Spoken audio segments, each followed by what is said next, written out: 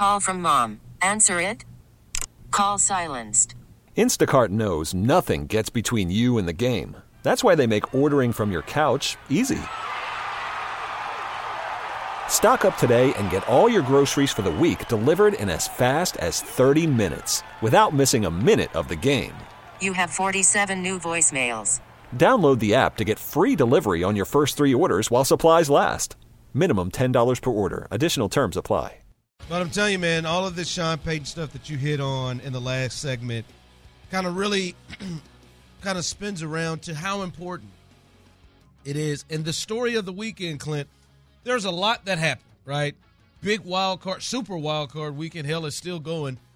Cowboys, Bucks tonight. But I think the story of the weekend, the biggest news stories to me is what happened in Jacksonville and in New York.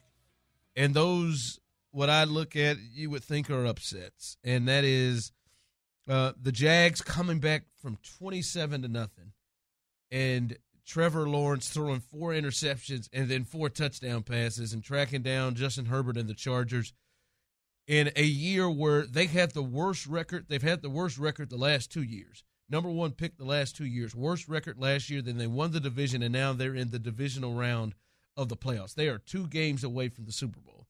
And then the New York Giants, who have been struggling behind Joe Judge and that horrible hire and thought they drafted the wrong guy in Daniel Jones. And then yesterday, Brian Daboll, who should be the NFL Coach of the Year, capped things off even more.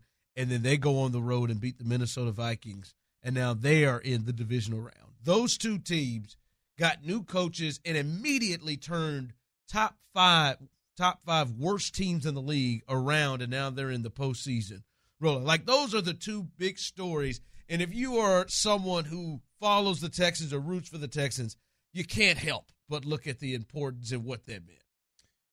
Yeah, it's hard. It's hard to separate them. I mean, it's definitely it's hard to for me. It's kind of a double-edged sword, right? Is you're looking at a franchise that can turn it around that quick.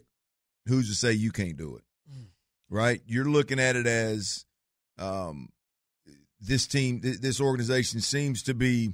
Again, navigating these head coach candidates, competently, and so maybe you don't miss this year on a guy that could be one of those 2, want to do what those 2 head coaches have done. So yeah, it's hard to ignore what we just watched from those 2 squads for sure. Clint, I mean, and I know you've hit it a few times,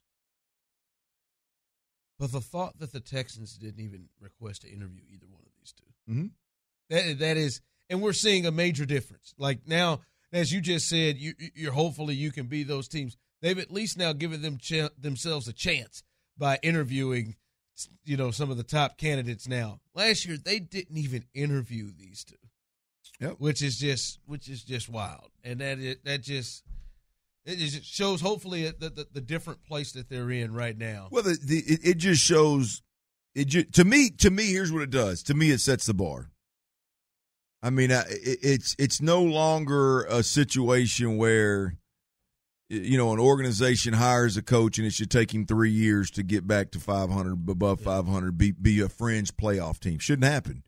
It just flat out shouldn't happen. You've got, because if you look at what's gone on in both of those teams, one of them is in the most competitive, arguably the best division in football in the NFC East, the Giants.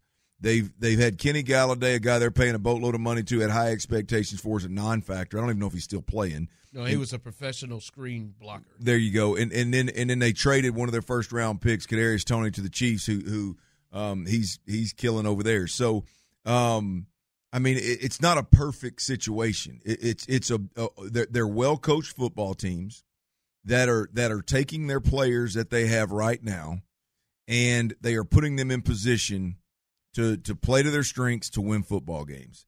And they're resurrecting guys. Daniel Jones, hell, the owner in New York came out and said, we need to put this guy in position to even know whether he's worth a flip or not.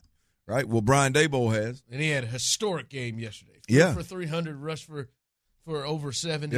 Yeah. I mean, they don't have, when you look in New York, I mean, they don't have the Jimmies and Joes.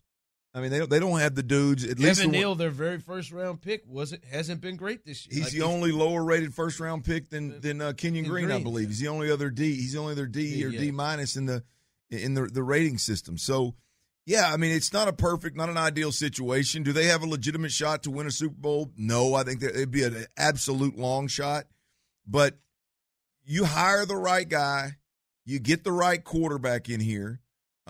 You hire the right. I mean, you sign the right free agents, a handful of good free agents, and you can make an absolute run and get back to relevance. You can get back to 500. That's I know there can't be 500. You can get back to 8-9. You can get back to 9-8. You may be able to win 10 ball games if the stars align and you're not punting. You can put yourself in playoff contention. You're not punting on 4th and 3 in overtime, things like that. You may get a chance to make a postseason. I know it just cuts deep, man.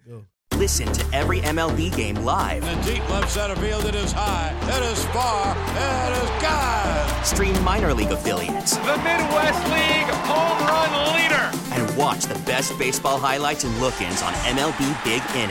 MLB At Bat is your all-in-one live baseball subscription for only $3.99 per month. Deep left field, it's gonna go. Alvarez ties the game. Subscribe to At Bat within the MLB app today. Major League Baseball trademarks used with permission.